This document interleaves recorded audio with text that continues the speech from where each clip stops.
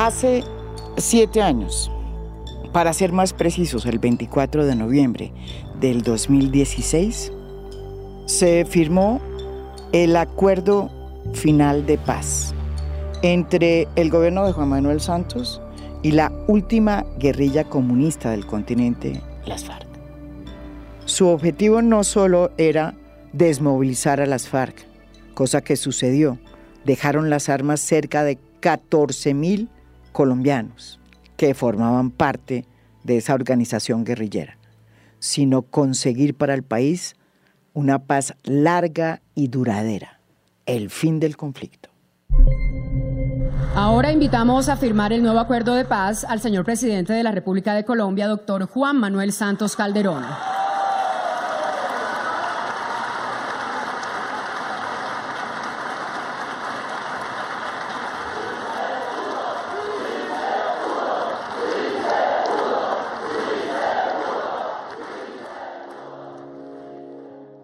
Quienes estuvimos en esa ceremonia sentimos la tensa calma que había en ese recinto a la hora de la firma del acuerdo y que distaba mucho del tono festivo y alegre que había tenido el acto de la firma del acuerdo en Cartagena, hecho días antes de que se perdiera el plebiscito. Desde entonces habían pasado días farragosos. El presidente Juan Manuel Santos decidió, para salvar el acuerdo, abrir una mesa de negociaciones con la gente del no, liderada por el expresidente Álvaro Uribe y por 2 de sus alfiles, Carlos Holmes Trujillo y el joven senador del Centro Democrático, Iván Duque. El proceso de negociación duró unas semanas y a pesar de que ambos lados expusieron sus cartas, al final fue prácticamente imposible llegar a un acuerdo, porque a pesar de que hubo varios puntos que fueron aceptados por el sí para ser incluidos en el acuerdo, los del no nunca dejaron de insistir en lo que ellos llamaron los inamovibles. ¿Qué eran? Primero, no estaban de acuerdo en decir que aquí había habido un conflicto. Segundo, solo estaban de acuerdo en un pacto que dijera que las FARC tenían que ir a la cárcel y en un acuerdo que no condicionara las reformas a la entrega de armas ni a la creación de un tribunal de justicia transicional y mucho menos que pudieran llegar al Congreso sin haber pagado por sus crímenes. En el libro que escribí sobre este proceso de paz, que se llama Las paradojas de la paz y del poder, describí ese momento, esos últimos instantes que precedieron la firma del Colón, hace 7 años. Y conté cómo la última oportunidad para que hubiese un acuerdo fue la fallida reunión en Río Negro entre el presidente Juan Manuel Santos y el expresidente Álvaro Uribe. Santos decidió ir en su avión presidencial hasta la casa del expresidente para sentarse a hablar en su territorio. Un acto que demostraba una disponibilidad al diálogo por parte del presidente Santos. La reunión se llevó a cabo en unas instalaciones del aeropuerto. A la media hora de que llegó el presidente, con su ministro de Defensa, se presentó el expresidente Álvaro Uribe, acompañado de Juan Gómez Martínez, dueño en ese momento del periódico El Colombiano, y de una tuitera que siempre andaba con él. Uribe ya había anunciado a través de su cuenta en Twitter la cita que iba a tener con el presidente y el motivo por el cual se iba a dar esa reunión. Los dos se saludaron como si no hubiera entre ellos un mar de odios y de rencores. A Santos le sorprendió de entrada que el propio expresidente Álvaro Uribe trajera a colación el descontento que sentía la gente del no por el tratamiento que, según el uribismo, le estaba dando el gobierno de Juan Manuel Santos al caso de Andrés Felipe Arias, su pupilo, y su exministro estrella, la figura que él mismo había escogido para sucederlo y que terminó investigado por repartir dineros a grandes terratenientes, algunos de los cuales lo apoyaron luego en su campaña presidencial, aprovechando que era el ministro de Agricultura y que dirigía un programa diseñado para los campesinos sin recursos. Luego de este reclamo, el expresidente Álvaro Uribe volvió sobre los inamovibles. En un momento dado, Santos pidió un descanso, salió a un jardín y llamó de nuevo a Humberto de la Calle a La Habana, en donde estaban los negociadores sentados con las FARC tratando de calmar los ánimos y de incluir algunos de los puntos que la oposición del no había expresado durante las mesas de negociación, luego del triunfo del no en el plebiscito. Santos le preguntó a Humberto de la Calle si había alguna posibilidad de que las FARC cedieran en el tema de la elegibilidad política. Humberto de la Calle le recordó al presidente de inmediato lo que había pasado meses antes, cuando el propio ministro del Interior, Juan Fernando Cristo, le propuso a Iván Márquez, que era el jefe de la delegación de las FARC en La Habana, aplazar su participación política, que estaba prevista para el 2018, y posponerla para más tarde, cuando el país estuviera más listo. La reacción que tuvo esta propuesta fue uno de los trancones más difíciles que tuvo que sortear el proceso de paz en sus últimos momentos, porque las FARC dejó claro que en ese punto no iban a ceder. Juan Manuel Santos me contó que en ese momento reflexionó y dibujó en su cabeza la T, esa fórmula casi infantil que tenía para encontrar salidas de los momentos cruciales. Si decía lo que le pedía Uribe, lo más probable era que las FARC se levantaran de la mesa para volver a la guerra. Y si daba la orden de cerrar el acuerdo, la posibilidad de negociar con el no se acababa. Mientras el expresidente Álvaro Uribe exponía sus desacuerdos, se excusó e hizo una nueva llamada a Humberto de la Calle en La Habana y le dio estas instrucciones. Humberto, es mejor que cierre ya el acuerdo, hoy mismo, sin falta. Cuando Santos volvió a sentarse en esta sala del aeropuerto de Río Negro, enfrente del expresidente Álvaro Uribe, ya había tomado su decisión de seguir adelante con el acuerdo, con o sin el apoyo del no. Ni Santos ni Uribe se atrevieron en esa reunión corta pero concisa a exponer sus cartas. Santos propuso que hicieran un comunicado conjunto relatando lo sucedido en la reunión. Quienes estaban acompañándolos fueron testigos incluso de cómo el presidente Santos y el expresidente Álvaro Uribe intentaron redactar cada uno en su tableta electrónica un comunicado conjunto, aunque después terminaron acordando que era mejor que la declaración la hiciera el propio expresidente Álvaro Uribe. La declaración firmada por Uribe aquella tarde en Río Negro fue esperanzadora, pero proponía no cerrar la negociación y alargarla para que el no pudiera sentarse con las FARC y con lo acordado en La Habana a discutir el acuerdo. Decía así el comunicado, que es bueno volverlo a leer porque revela la complejidad que hubo para llegar al acuerdo final del 24 de noviembre del Colón, firmado hace 7 años. La palabra paz queda herida por el gobierno que amenazó con terrorismo urbano y más impuestos para justificar su claudicación ante el terrorismo. La palabra paz queda herida por la validación del paredón de Fidel Castro, su dictadura comunista y la tiranía sanguinaria de Chávez y Nicolás Maduro. El presidente Santos se devolvió para Bogotá a las 4 de la tarde y a las 7, luego de que ya se conocía la declaración del expresidente Álvaro Uribe, hizo una alocución que convirtió en letra muerta la declaración de Uribe. Le informó al país que acababa de lograr un nuevo acuerdo en La Habana con las FARC, en el que se habían incluido varios de los puntos que habían sido propuestos por él, ¿no? Recogimos sus propuestas y las defendimos con firmeza, con lealtad en la mesa de negociaciones. Y luego de 9 días e intensas sesiones de trabajo en La Habana, alcanzamos un mejor acuerdo de paz, ajustado y modificado con la inmensa mayoría de los temas propuestos por los colombianos.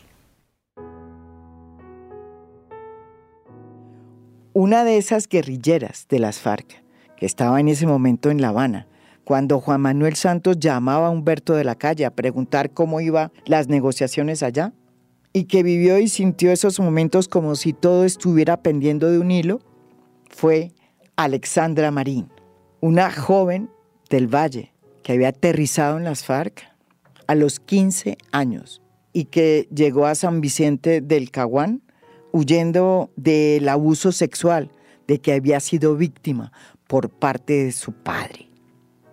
Estuvo en las FARC 11 años y su nombre de guerra era Alexa Rochi.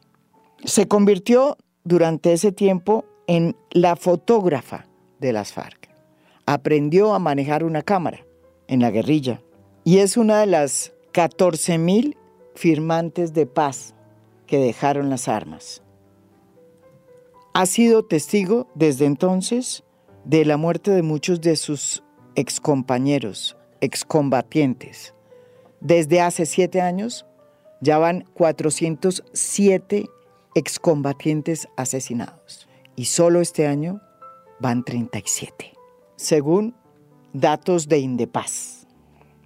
Ella, a pesar de las adversidades, es una firmante de paz que cambió los disparos del fusil por los disparos de la cámara. Hoy en día, además, es la única firmante de paz que trabaja junto al presidente Gustavo Petro como fotógrafa. En este año, en el 2023, le apostó a trabajar por la memoria y a dejar un legado desde la fotografía con su libro Disparos por Disparos, un fotolibro que habla sobre su historia personal como firmante, como feminista y como mujer de la comunidad LGTBIQ+. Hace poco fue objeto de una controversia, todo porque resultó ganadora de una beca que da el Ministerio de Cultura y que le permitió hacer un corto de 15 minutos sobre lo que significaron las mujeres de las FARC. Ese país que todavía se resiste a abrirle espacio a estos exguerrilleros y excombatientes que quieren aportarle al país, la ha condenado. Y ha condenado incluso al Ministerio de la Cultura por haberle dado plata a una exguerrillera, con el argumento absurdo de que la plata de la cultura no puede ir a los exguerrilleros, ni menos a los que hagan cortos que son, según ellos, apología del delito. La historia de Rochi es la que queremos traer hoy en A Fondo para conmemorar la firma de un acuerdo que se hizo hace 7 años y que, si bien ha tenido toda suerte de dificultades, pues nos echó para adelante, nos mejoró como país y le permitió a mujeres como Alexa cumplir sus sueños. Soy una ciudadana de a pie por encima de cualquier cosa. Cumplí el sueño de llegar a trabajar a Palacio. En efecto, soy la primera mujer guerrillera firmante del acuerdo de paz al lado de un presidente abiertamente integrante de la comunidad LGTBIQ+. Y este año el Ministerio de Cultura abrió convocatorias a finales del primer semestre para la presentación de proyectos audiovisuales y en sí eran como unas 500 vacantes a nivel nacional para todo el mundo y de estas 500 habían un punto específicamente para firmantes que tenía que ver con archivos audiovisuales y sonoros de lo que fueron las extintas FARC porque son archivos inéditos. En las FARC, Alexa comenzó siendo paramédica y solo después tuvo la oportunidad de encontrarse con la cámara. Para quienes no saben, pues en la guerrilla todo el mundo no andaba con una cámara. Fuimos muy pocas personas a las que nos asignaron este tipo de responsabilidades, porque pues en la guerra una imagen es información. Sí. ¿Y usted tenía esa labor ahí en la guerrilla? Sí, yo fui camarógrafa. Yo fui camarógrafa y paramédica dentro de las FARC. ¿Con quién aprendió a manejar la cámara? En las FARC, siendo paramédica, la que era mi comandante, ella había sido como reportera de guerra, tenía conocimiento del tema, cogí su cámara, hice una foto, no encontré cómo borrarla, pensé que me iban a sancionar, pensé que me iban a regañar y Liliana termina enseñándome fotografía en medio de la maraña, en medio pues de los escasos aparatos y de la alcance de la tecnología que teníamos en esa época. Y bueno, ahí se abrió la brecha para estar hoy donde estoy y ser quien soy hoy en día.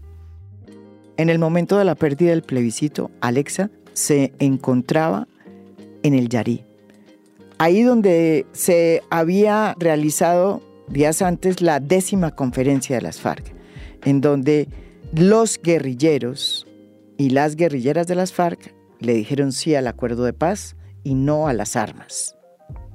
Y vivió desde las sabanas del Yarí la firma del acuerdo de paz en Cartagena. Muy bien, ha llegado el momento que esperaba el país, la firma oficial y definitiva del acuerdo de paz. Los firmantes usarán un instrumento singular, el balígrafo, que representa la superación del uso de las armas para resolver los conflictos en Colombia. Las balas escribieron nuestro pasado, la paz escribirá nuestro futuro. Fue vivir esa firma, ese momento, ver en pantalla gigantes de las sabanas del Yarí, la firma del acuerdo en manos de Timoleón Jiménez y de Juan Manuel Santos. Ese momento pues era de emoción y era de angustia, porque la angustia era, juepucha, tantos años de muertos, desaparecidos, viudas, huérfanos, cuando pudimos habernos sentado a buscarle una solución a esta vaina de manera hablada, dialogada. Yo creía enfáticamente en las determinaciones que tomará el secretariado, porque no era la primera vez que las FARC llegaba a un intento de acuerdo de paz. Las FARC venía de 4 intentos, todos fracasaron y terminaron en grandes operativos militares, y hasta ahí era como todo bien, vamos por la paz. Pero María Jimena, yo termino de convencerme de que el acuerdo era irreversible y era una necesidad, porque se pierde el plebiscito, como tú lo mencionabas al inicio, y a mí me llevan a La Habana, porque jodía con cámaras, hacía comunicación, entonces me llevan a La Habana y me toca ese chicharrón, la pérdida del plebiscito, como qué vamos a hacer, cómo vamos a solucionar, para dónde vamos, qué decimos. Allá en La Habana, Rochi tuvo que sentarse muchas veces cara a cara con la delegación colombiana, que en ese momento estaba integrada no solamente por los delegados reconocidos en los medios de comunicación como Sergio Jaramillo, Humberto de la Calle, Roy Barreras, Juan Fernando Cristo, sino también por los generales que habían sido asignados cuidadosamente por Juan Manuel Santos para estar allá también en La Habana. Generales activos como el general Flores, un reconocidísimo general que había sido nombrado como el jefe de la subcomisión técnica para el desarme y como el jefe además del comando estratégico de transición de las fuerzas militares, que estaba encargado de movilizar las FARC desde sus trincheras, desde sus lugares, hacia unos lugares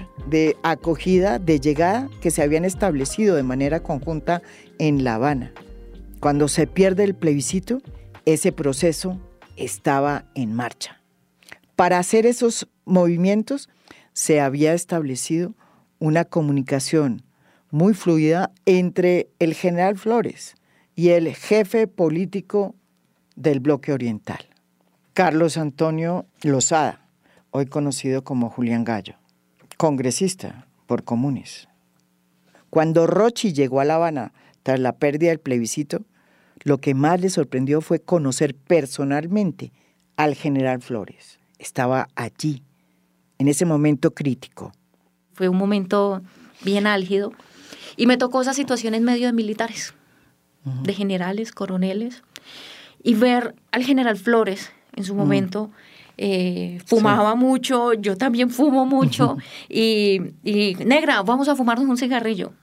El general Flores invitándome a un cigarrillo, estando en La Habana, nos vamos a fumar un cigarrillo y decía, no, jueputa, esto no puede pasar esto. Nosotros no podemos permitir que nos sigamos matando otros 50 años a son de nada. No podemos condenar a esos muchachos que están en las calles, porque para ese momento aquí en las ciudades habían movilizaciones. No podemos condenar a esos muchachos a otros 50 años de guerra, nuestros nietos. No podemos echar atrás todos estos años de trabajo en la mesa. A mí eso me lo dijo todo. Porque no era un político pupitreando como, operativo militar, no, no, fue un militar con el que nos enfrentamos en el territorio, con el que tuvimos diferencias políticas, ideológicas, pero que nos unía un solo propósito, y era llegar a un acuerdo de paz. Entonces ahí fue como, aquí no tengo nada que decir, de acuerdo, y bueno, aquí estamos, por haberle creído al general Flores. El día del plebiscito, Rochi estaba en las sabanas del Yarí, con el secretariado de las FARC y todos los representantes de los bloques y de los frentes, en la 10ª conferencia que acababa de clausurar, una conferencia histórica para las FARC, porque en esa oportunidad le dijeron a Colombia y al mundo que apoyaban lo pactado y lo acordado en La Habana y que habían decidido abandonar las armas. ¿Usted qué pensó el día que se perdió el plebiscito? ¿Dónde estaba? La verdad, me da risa porque yo solamente pensé en la guerra. ¿Cómo así? Sí, no me pongas esa cara. Sí, María Jimena, estábamos en el perímetro donde se hizo la 10ª conferencia, y cuando se pierde el plebiscito... Eso es en... las sabanas del Yarí, cerca de la Macarena. Ahí estaba yo también, por ahí. Y resulta que cuando se da eso, pues el mensaje era claro: el país no quiere paz. Yo recuerdo que yo dormíamos de a dos por temas de espacio. Yo dormía con una chica y le dije, lo que viene es guerra. Estamos aquí en el medio de la sabana a los tobillos. Yo me imaginé desembarcos. Guerra. Porque así terminó la zona de despeje. No. Entonces, y en una sabana era como que aquí nos matan a garrote, como el cuento. Yo fui y recogí mi fusil, y recuerdo que nos dijeron si a las 6 de la tarde, por decir cualquier hora, no sale el general Flores, porque Julián tenía comunicación con el general, porque eran los dos jefes de las delegaciones de militares. Correcto. Tenían una comunicación muy fuerte, sí. Y creo que eso salvó el acuerdo en medio de todo. Esa relación de Julián y el general afianzó mucho el debate que se vendría después de este golpe, y dijo, si a tales horas el general no ha salido, alistamos y nos movemos. El general salió, yo me erizo porque eran cosas impensables. El general salió a la comunicación, Julián nos reúne en el aula, nos hace un panorama general de la situación política, los pros, los contra de todo. Digo, no nos vamos a mover. Y todo el mundo, mira, cuando él dijo no nos vamos a mover, se podía tirar una aguja y se escuchaba caer. Porque en temas de la guerra es como, yo cómo le voy a creer a un militar que no me mueva, y a mí que me garantiza que no me van a bombardear, de que no me van a asaltar. Recuerdo mucho que Julián dijo, con el general nos hemos visto a los ojos y sabemos que pese a las diferencias políticas, sociales, nos une la paz.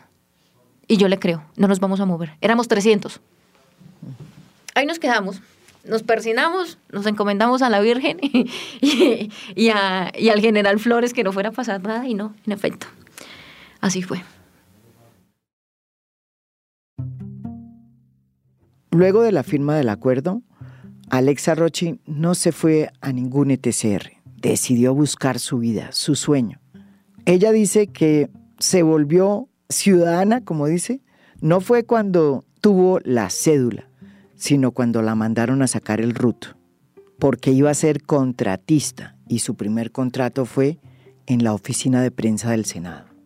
Sí, a mí cuando me preguntan usted cuándo fue civil, no fue cuando me entregaron la cédula, yo me sentí civil cuando me mandaron a sacar RUT porque iba a ser contratista. Entonces, como mi paso por el Senado, anécdotas de cómo viví como cada escenario, pues porque pasar de la insurgencia a hacerle fotos a Álvaro Uribe, a Paloma, a María Fernanda Cabal en el Senado, pues fue una prueba muy grande como fotógrafa, ¿no? Y como profesional. ¿Usted era fotógrafa de la oficina de prensa del Senado. ¿Y entonces, quién la llevó? Me jaló Victoria Sandino y después Iván Cepeda. Y ahí estuve, final de 2019 hasta el 2021. Y como resumiendo también el libro, un poco ¿Y lo que fue... tiene fotos de Álvaro Uribe usted? Sí. ¿Y se dejó fotografiar y no le pasaba nada? ¿No le dijo nunca nada a él? No, pero no había por qué. Es un señor súper amable, además. Álvaro Uribe es un señor súper amable, independientemente. Lo mismo Paloma. O sea, Paloma es una señora súper amable, súper cordial, súper decente. O sea, de ahí uno a decir aquí como que porque tiene diferencias políticas, es que no, nunca. Y creo que esa fue mi prueba de decir como yo estoy aquí, yo soy una profesional y para esto me pagan. Alexa no conoce el Teatro Colón.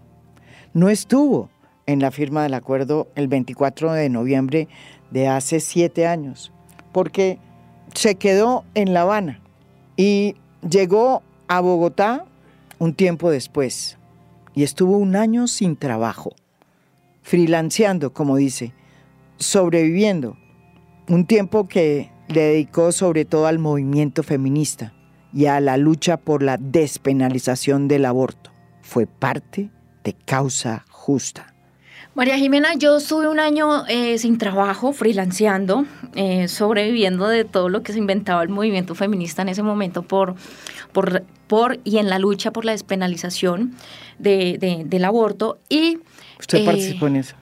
Sí, yo terminé haciendo como todo el registro de las luchas y los plantones de Causa Justa sin saber qué era Causa Justa y sin entender. Con el triunfo de Gustavo Petro se emocionó. Votó por él sin haber sido petrista. Y por eso le sorprendió que luego de la llegada al poder de Gustavo Petro, la hubieran llamado de Palacio un día para decirle que mandara su hoja de vida porque estaban necesitando de fotógrafas. Resulta que estaba en Medellín cuando me llamaron. Me dijeron, ¿cómo usted es Alexa Rochi? Y yo, sí, soy yo. Ah, mira, habla con Marisol Rojas, jefe de prensa del presidente Gustavo Petro. Quiero invitarla al día tal a una reunión en la Cancillería. Eso fue 1 semana antes, de como 4 o 5 días de la posesión. Yo llego a la Cancillería, ahí me entregan un sobre con una invitación como invitada de honor a la posesión, a la investidura, decía Gustavo Petro, presidente, Francia Márquez, vicepresidenta, y además como fotógrafa. Yo dije, bueno, esto es un sueño porque he creído siempre en Gustavo como tipo, como político en Francia, con toda la trayectoria que tiene y con todo lo que han venido haciendo en medio de todos los avatares y las complicaciones que han tenido. Entonces, cuando ya nos sentamos ahí, nos dan como todo el despliegue de lo que iba a ser el minuto a minuto, pues yo me puse a llorar. Y dije, como, ¿qué es esto? Yo no pedí nada, pero estoy feliz. Esto no garantiza que me quede aquí trabajando, pero pues son mis 10 minutos de fama y me gocé y me voy a gozar esta vaina. Ya estábamos haciendo el libro de disparos por disparos, entonces fue como, voy a hacer la foto que había pensado en Francia Márquez en vivo y en directo, ya súper cerca. Estábamos haciendo disparos por disparos, ya teníamos las primeras líneas con mi compañera de cómo iba a ser el libro y no sabíamos ni cómo iba a quedar como objeto, pero sí sabíamos cuál iba a ser la foto de cierre y era el juramento de Francia Márquez. No sabíamos cómo iba a ser la tarima, cuál iba a ser la puesta en escena, nada, pero era el juramento de Francia Márquez. Alexa Rochi en ese momento tenía en mente publicar un libro. Le tenía el título Disparos por disparos. Disparos de arma por disparos de cámara. Y quería hacerlo con su compañera, de la cual se había enamorado luego de la firma del acuerdo. Disparos por disparos, el título es una analogía del silenciar el fusil como combatiente que fui de las FARC y disparar ahora una cámara. Me la paso con 2 cámaras corriendo para lado y echando lente. Y cambió el fusil por una cámara. Totalmente. Y así me quedé, y eso me permitió llegar a casa de Nariño, entonces me llamaron, o sea, yo no fui cuota política de nada, ni de nadie, a mí me llamaron. ¿Quién la llamó? Me sorprendió mucho, era el 18 de agosto cuando me piden mis datos para ingresar a casa de Nariño porque me necesitaba Mauricio Liscano. Cuando entro al despacho de Mauricio Liscano, estaba Marisol Rojas, estaban haciendo la presentación de mi portafolio. Mauricio dice, no, es que en medio de la explicación que estaba dando Marisol, le dice, no, es que usted no tiene que decirme nada, yo sé quién es ella. Pero yo sentía temor, o sea, como angustia. Yo dije, que me iba a dar trabajo. Pues, para quienes no saben, las FARC tuvo secuestrado el papá de Mauricio Liscano. Yo no fui al bloque que lo secuestró, pero fui a las FARC. Hay heridas, hay dolores, y eso es respetable. Entonces yo, no, a mí este man que me va a dar trabajo. Y llega y se levanta y me dice, mujer, bienvenida al equipo de fotógrafos de la presidencia. Bienvenida. O sea, y él mismo me dio la bienvenida al equipo, me dio la mano, un abrazo, este es el gobierno del cambio, de esto se trata la paz, yo sé quién es usted. Y yo quedé así como muy sorprendida, muy sorprendida. Y bueno, ahí llegamos a la presidencia. ¿Y el día que entró a Palacio de Nariño, usted qué sintió? Lloré. Sí, lloré. Lloré porque el tema con este gobierno fue más allá del tema de las emociones políticas y el cambio, fue un tema también de la vida. Fue una apuesta por la vida. Yo recuerdo que comenzamos a hacer pedagogía por nuestras redes sociales con mi compañera, como aterrizar las ideas de Gustavo, pues mensajes que uno podía rotar por WhatsApp, que entendiera el que pasó por la Universidad de los Andes, pero también la señora que vende el chicle, que vive de la empanada. Y comenzamos a recibir amenazas con mi compañera, llamadas. Entonces era un tema muy obvio que si este par de seres no quedaban, nos tocaba como irnos del país, porque estaba siendo muy denso todo el tema de las amenazas. Rochi está en la presidencia dentro del grupo de periodistas que cubren el día a día del presidente desde hace más de un año y se ha convertido en la primera firmante de paz que está al lado del presidente, cubriéndolo, tomándole fotos, y en la primera también en declararse LGBTIQ+. Sin embargo, a pesar de que tiene RUT, de que tiene cédula, no puede acompañar todavía al presidente en sus desplazamientos internacionales, por ejemplo, a los Estados Unidos. Todos los demás fotógrafos pueden entrar, pero no Alexa Rochi. Y todo porque, a pesar de que las FARC fueron retiradas de la lista de grupos terroristas por parte de los Estados Unidos, pues todavía resulta muy difícil para un firmante de paz entrar a los Estados Unidos. Hace unos meses decidió aplicar a una beca de las que da el Ministerio de Cultura para productores de contenido audiovisual y se la ganó. La beca tenía cupo para 3 firmantes de paz. Uno de ellos lo obtuvo ella. Inmediatamente se puso a trabajar e hizo un corto de 15 minutos que tituló Otra visión de las mujeres en las FARC. Publicó un extracto pequeño en su Twitter, una red en la que ella es muy activa, y de inmediato se produjo un rechazo y una estigmatización sobre su trabajo. Fue catalogado de ser una apología del delito. Y la propia revista Semana catalogó este corto como un hecho insólito y cuestionó al Ministerio de Cultura porque terminó financiando, según la revista, un cortometraje que demostraba a las mujeres criminales de las FARC como heroínas y mujeres empoderadas. El revuelo que causó su corto, que todavía nadie conoce, demuestra que el país todavía tiene abiertas las cicatrices de la guerra y que persiste el discurso estigmatizante frente a los firmantes de paz, que en el fondo le sirve de argumento a esa mano negra que todavía quiere exterminarlos. Son cerca de 400 excombatientes asesinados desde la firma del acuerdo de paz. Alexa Rochi cumplió su sueño de trabajar donde quería trabajar, al lado de la persona que admiraba. Pero hoy su registro de lo que ella vivió en las FARC es considerada por muchos sectores en Colombia como una manera de legitimar los abusos que cometieron las FARC sobre las víctimas que además son muchas en Colombia.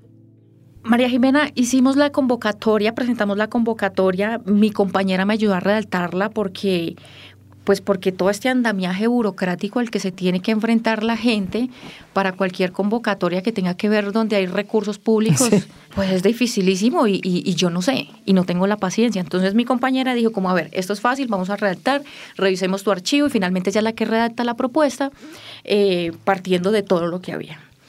Y la propuesta inicialmente, más allá de presentar y decir, era que estábamos buscando financiación para hacer el libro. Entonces, como nos ganamos esto, lo hacemos, esto es breve, tenemos el material, todo el tema, y estos recursos los redirigimos a pagar el libro. Uh-huh. Lo hicimos, quedamos.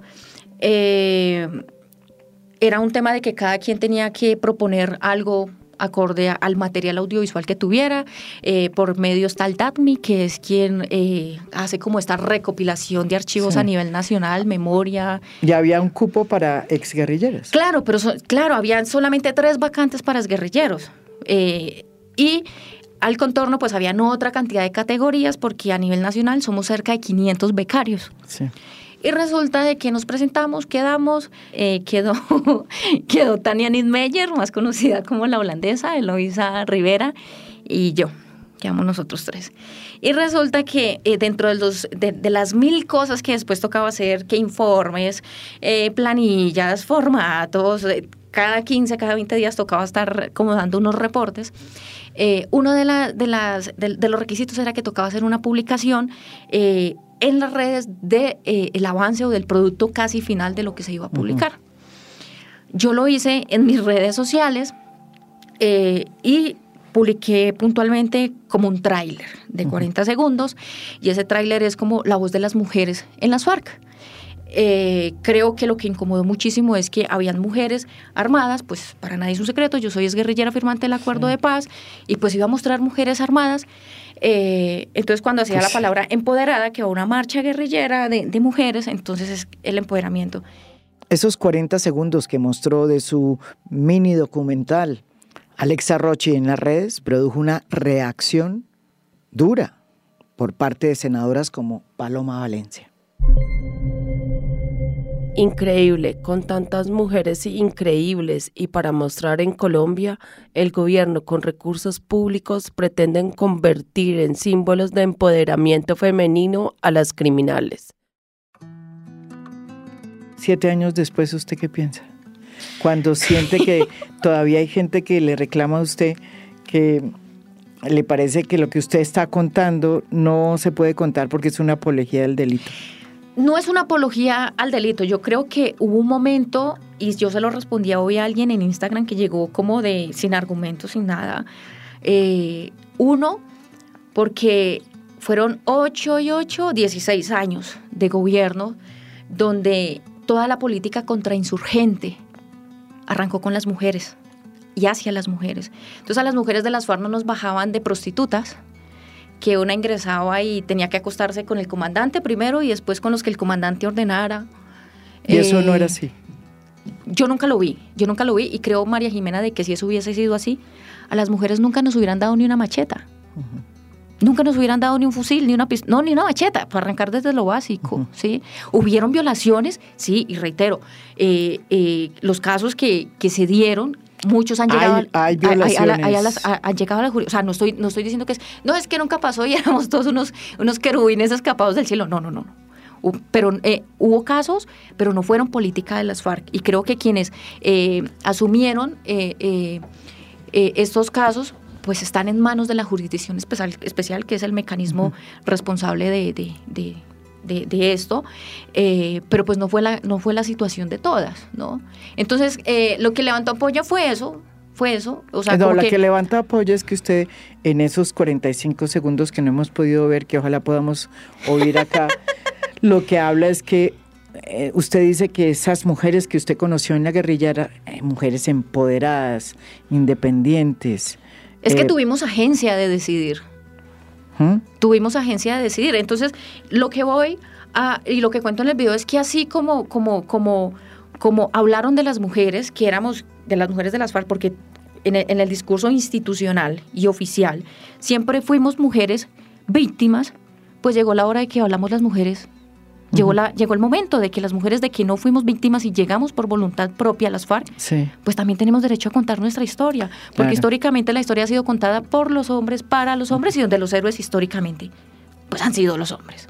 Y las mujeres hemos ido ahí como, y lo que yo digo inicialmente es como, oiga, políticamente nosotras siempre estuvimos, desde la fundación de las FARC, a la mesa, donde hubo mujeres plenipotenciarias, donde jugaron un rol importante hasta la firma del acuerdo de paz. Y así como fuimos leales a un proyecto revolucionario, como fueron las FARC en su momento, pues también somos leales y defendemos este proyecto de este gobierno por la defensa de la paz, porque no nos queda de otra. Fueron 50 años, no hay apología de guerra. O sea, porque si a mí me interesara hacer la apología a la guerra, no estuviéramos aquí en esta mesa. Yo estuviera en el monte, seguramente con una M60 y 50 libras de peso en un equipo. Pero no me interesa la guerra.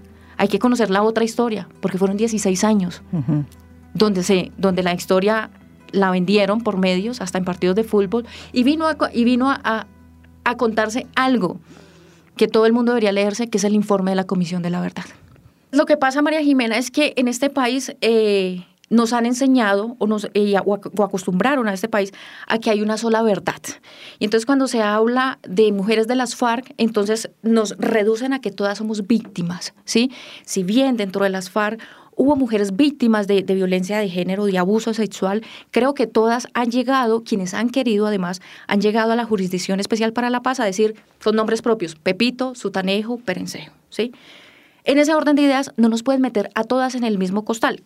Tienen todo el derecho, hay unos mecanismos que les van a garantizar la verdad, las garantías de no repetición, ¿sí? Pero nos pueden meter a todas en el mismo costal, porque todas no fuimos víctimas, ¿no? Muchas llegamos por decisión propia. Ella dice que llegó por decisión propia a las FARC, y yo le creo. Pero también sé, por toda la reportería que he hecho con muchísimas mujeres combatientes en su momento de las FARC, que muchas de ellas llegaron a la guerrilla precisamente porque encontraban que era la mejor manera de salir del mundo oprobioso en que vivían ellas en sus casas. Las historias de abuso de muchas de esas mujeres que fueron a las FARC se multiplican en la reportería que yo hice en su momento sobre las mujeres de las FARC. Infortunadamente ese también fue el caso de Alexa Rochi. Yo llegué a las FARC después de que mi papá intentó abusar de mí y que dije la verdad en la casa y no me creyeron. Y que dijo mi mamá, consígase una pieza, yo se la pago, le doy una mensualidad, pero no deje el colegio botado. Entonces las mujeres también tenemos una agencia de determinación. Fue mi caso y yo me voy. De hecho, yo soy vallecaucana y yo salgo desde Tuluá para San Vicente del Caguán a buscar la guerrilla. ¿Y por qué así se le ocurrió la guerrilla? ¿Quién le...? María Jimena, porque estaba muy joven y hay una cosa muy clara, y es que ese concepto de que hay una brecha muy grande entre el campo y la ciudad no es solamente en temas económicos, sociales, o sea, aplican todo. Una mujer a los 15 años en el campo, aquí, allá en el campo, es una mujer que ya está diciendo para cuántos tengo que cocinar, cuánto me van a pagar, porque yo necesito plata, mientras que aquí afuera hay otros mecanismos de vida, hay otras relaciones sociales. Y no quería quedar ni en el mundo de las drogas, ni terminar en la prostitución. Yo dije, pues yo ya conozco a esta gente. ¿Usted conoce a alguien de las FARC ya? Claro, resulta que mi familia fue víctima del paramilitarismo en el 90, recién habían asesinado a Jaime Garzón, y comenzó una persecución paramilitar a la familia por una vaina de un apellido. Así como cualquiera puede ser Pérez, pues hay Pérez por todo el lado. Y llegamos a San Vicente del Caguán con lo que nos cupo en unas tulas. ¿Con su familia? Con mi familia. Las FARC nos dio como volver a empezar a vivir, nos dio una casa, cómo poner un negocio, y ahí vivimos, en medio de los avatares y todo, y los sueños refundidos, porque yo quería ser policía. ¿Usted quería ser policía? Y terminé siendo guerrillera, sí. Sí. Y ya, entonces fue como en medio de esa precariedad de oportunidades que había. Me fui a las FARC y ahí estuve 11 años. Alexa Rochi estuvo en las FARC 11 años, siempre en el bloque oriental, que comandó hasta su muerte el Mono Jojoy, y que después terminó siendo liderado por Carlos Antonio Lozada y por el médico Mauricio Jaramillo. Hasta que llegó el acuerdo de paz y, como dice la propia Alexa Rochi, gracias a lo que se pactó, se puso del lado de la vida. Sí, estuve todo el tiempo en ese bloque y bueno, pues gracias al acuerdo de paz, en medio de sus complicaciones, pues ese acuerdo con sus complicaciones y todo, pues me puso del lado de la vida. 7 años después de firmado el acuerdo, cerca de 400 excombatientes han sido asesinados. Un número que pesa y que le pesa a todos los exfirmantes de paz. Y a Rochi no la deja dormir. A pesar de que está convencida de que no hay que dar vuelta atrás, siente la carga de cada firmante que es asesinado. Es muy triste una cifra tan alta en un proyecto como el que se le apostó como a la paz. Uno dice, bueno, que hayan muertos en un combate. A la final uno está en una guerra.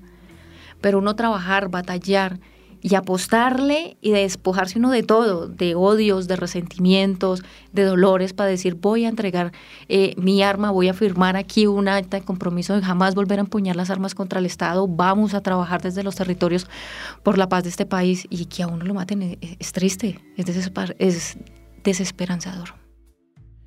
Alexa Rochi se define como una ciudadana de a pie. No fue una figura estelar, no apareció en las fotos del Acuerdo de La Habana, pero su voz y sus sueños representan a muchos excombatientes que siguen perseverando en la paz y que, a pesar de las adversidades, que las hay y muchas, siguen pensando que este país tiene que seguir en la senda hacia la construcción de la paz. Miren lo que dice Alexa Rochi. El mensaje al país es que tenemos que aprender a escuchar y tenemos que aprender a perdonar. Creo que hemos tenido, incluso como sociedad, odios infundados, porque pues hemos estado en medio de una sociedad que no lee y donde se informa por el aparato y el primer canal que pone cuando llega de su trabajo. Y creo que nos falta eso, perdonar, escuchar, aprender y no juzgar porque es que María Jimena trinó tal cosa, entonces yo una vez, es que a mí me parece que no es así porque es que yo... No, venga María Jimena, tomémonos un tinto, o sea, ¿qué putas pasó aquí? ¿No? Pero estamos en esa sociedad, es que no, si no es como yo pienso, yo quiero, entonces no hay nada. Y con el presidente, con Gustavo Petro, ¿yo qué le pediría a Gustavo? Creo que tiene que seguir envalentonando. Ya empezó a rodar la implementación. Paradójicamente tenemos que decir de que la implementación arrancó con este gobierno, así parezca absurdo, pero arrancó con este gobierno. En este gobierno ha sido donde le han entregado por primera vez, por decirlo de manera sarcástica, 1 metro de tierra a un firmante para que trabaje. Ha sido en este gobierno. En mayo la Agencia Nacional de Reincorporación, la Agencia Nacional de Tierras y la presidencia le entregaron por primera vez, después de casi 7 años, tierra a firmantes y a víctimas también para que trabajen. Entonces creo que cuando comienza a trabajarse lo que dio al origen al conflicto en este país, que es la lucha por el terruño y que aún lo sigue siendo, y comienza a dársele la tierra a quien la trabaje, pues yo creo que fue el punto más álgido de la mesa, incluso, por encima el punto 1 de la reforma rural integral, por encima de cultivos, por encima del tema de participación política. Alexa, pero hay un hecho que yo creo que también tiene que ser parte de una reflexión y una autocrítica por parte de Comunes, el partido que se creó luego de que las FARC dejaron las armas, y es su incapacidad política de representar el cambio en los colombianos. Su presencia en la política ha sido muy exigua, casi que nula. En las pasadas elecciones, muy pocos comunes se presentaron a alcaldías, consejos y gobernaciones. Y solo creo que 1 o 2 ganaron.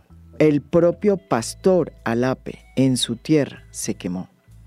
Para no hablar de otros que también les pasó lo mismo. Dijo Francia Márquez, usted me va a hacer meter en problemas.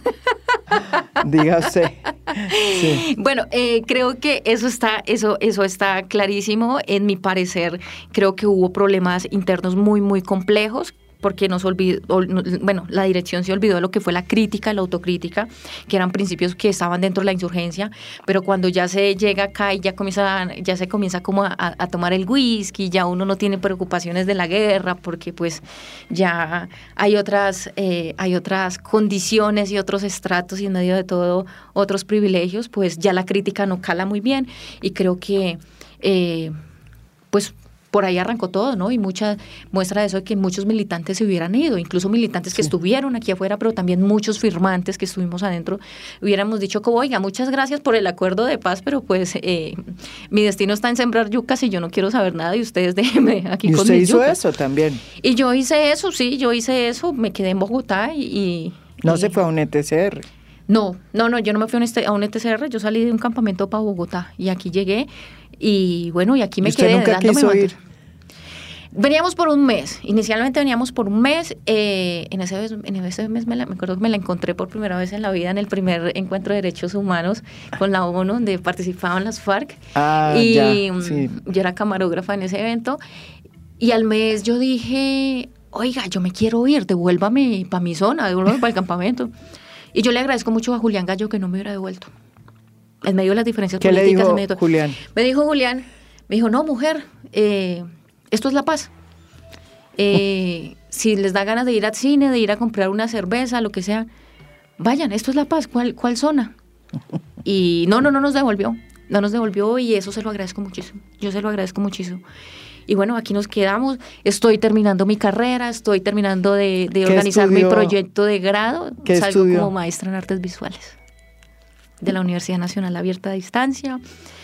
Sacamos el libro, estoy a puertas de casarme. ¿Está bien, contenta a pesar de todo? Estoy feliz, estoy contenta. ¿Y está contenta de haber dejado las armas? El acuerdo de paz, como te lo decía inicialmente, en medio de sus complicaciones me puso del lado de la vida y del amor también. ¿Qué le dice usted, Alexa Rochi, al ELN, que dice que el acuerdo de paz firmado con las FARC fue un acuerdo en el que las FARC entregó todo a cambio de nada?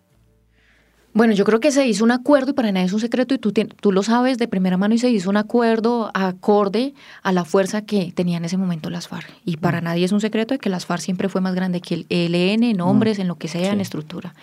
Yo vuelvo y digo, o sea, no es que el acuerdo no haya sido importante. Si no hubiera sido importante, todavía no estuviera la ONU aquí, no estuviera la Unión Europea, y estuvieran todos los países garantes que arrancaron de manera clandestina, por decirlo, con la extracción y los encuentros exploratorios, como se les llamó. No estuvieran acá. Y creo que más allá de cualquier cosa, hay un tema, y llegó a haber un tema puntual. A mí nunca se me olvida ese titular cuando fueron en el gobierno Santos a un hospital militar y no habían heridos. No habían militares hospitalizados.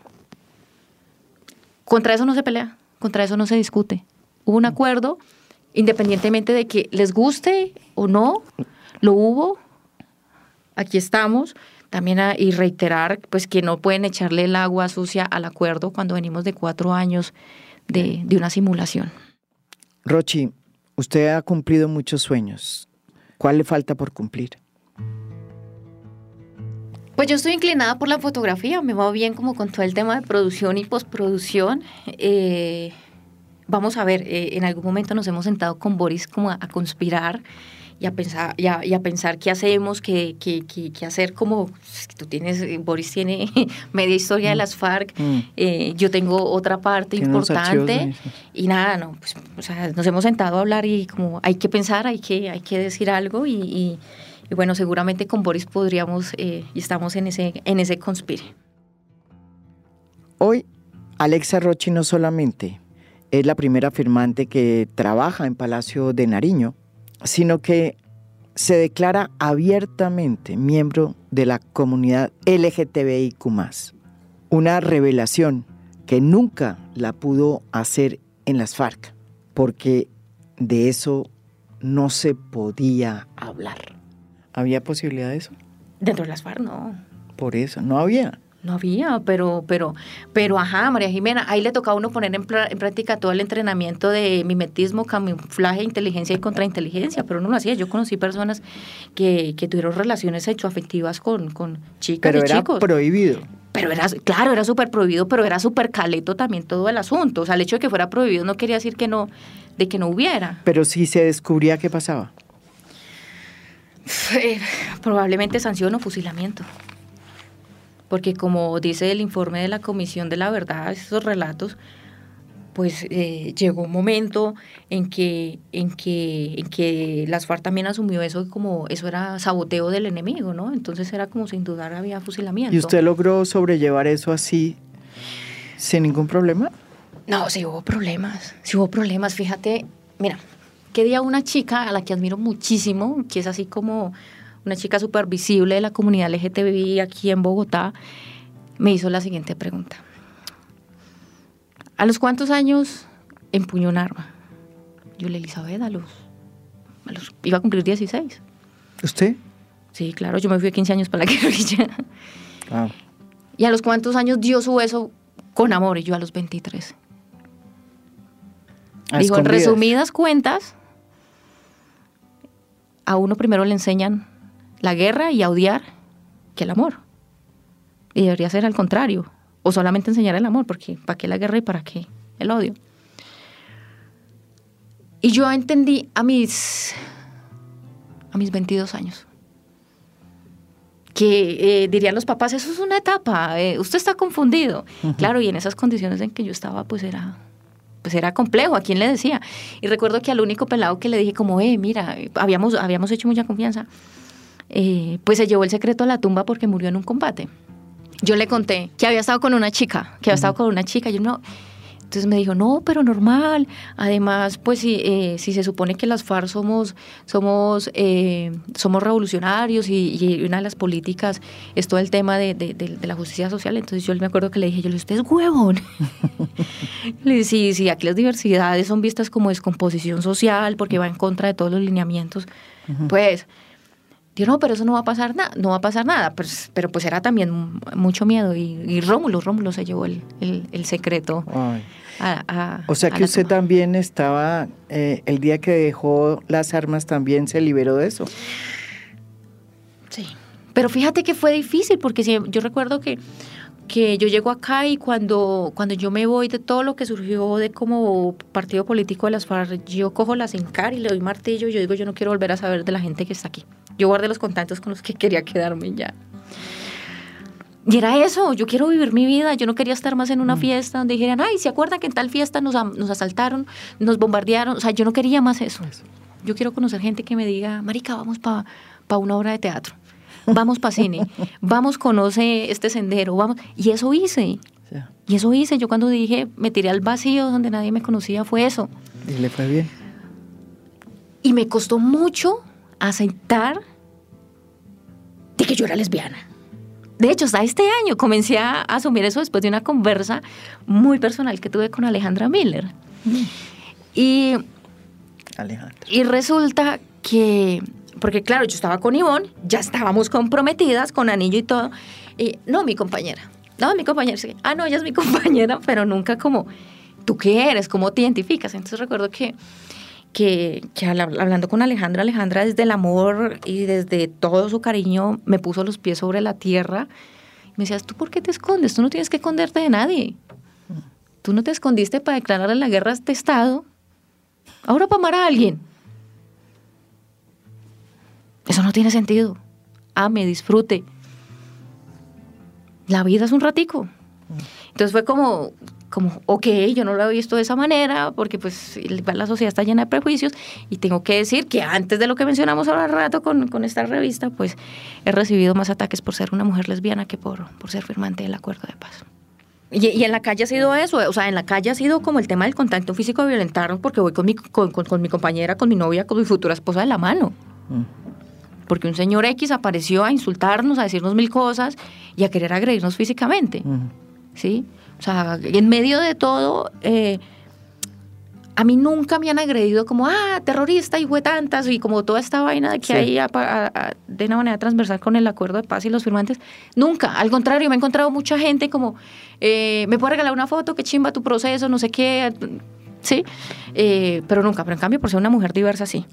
Entonces, nada, ha sido como un reto, ha sido un tema complejo, y el libro pues está escrito a 2 voces, desde la academia en la voz de mi compañera de Ivonne y la mía, y traducido por la señorita de los Países Bajos, Tania. Sí.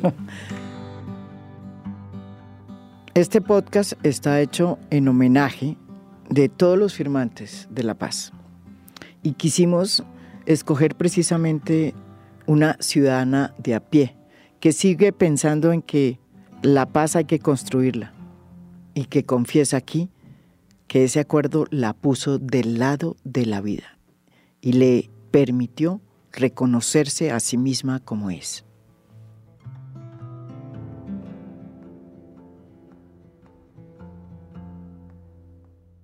Esto es A Fondo. Mi nombre es María Jimena Duzán.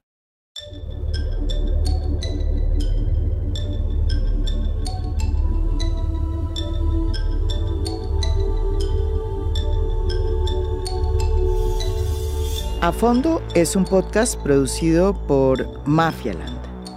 Producción general, Lucy Moreno. Postproducción de audio, Daniel Chávez. Música original del maestro Óscar Acevedo.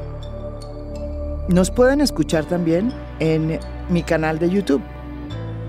Gracias por escuchar. Soy María Jimena Duzán.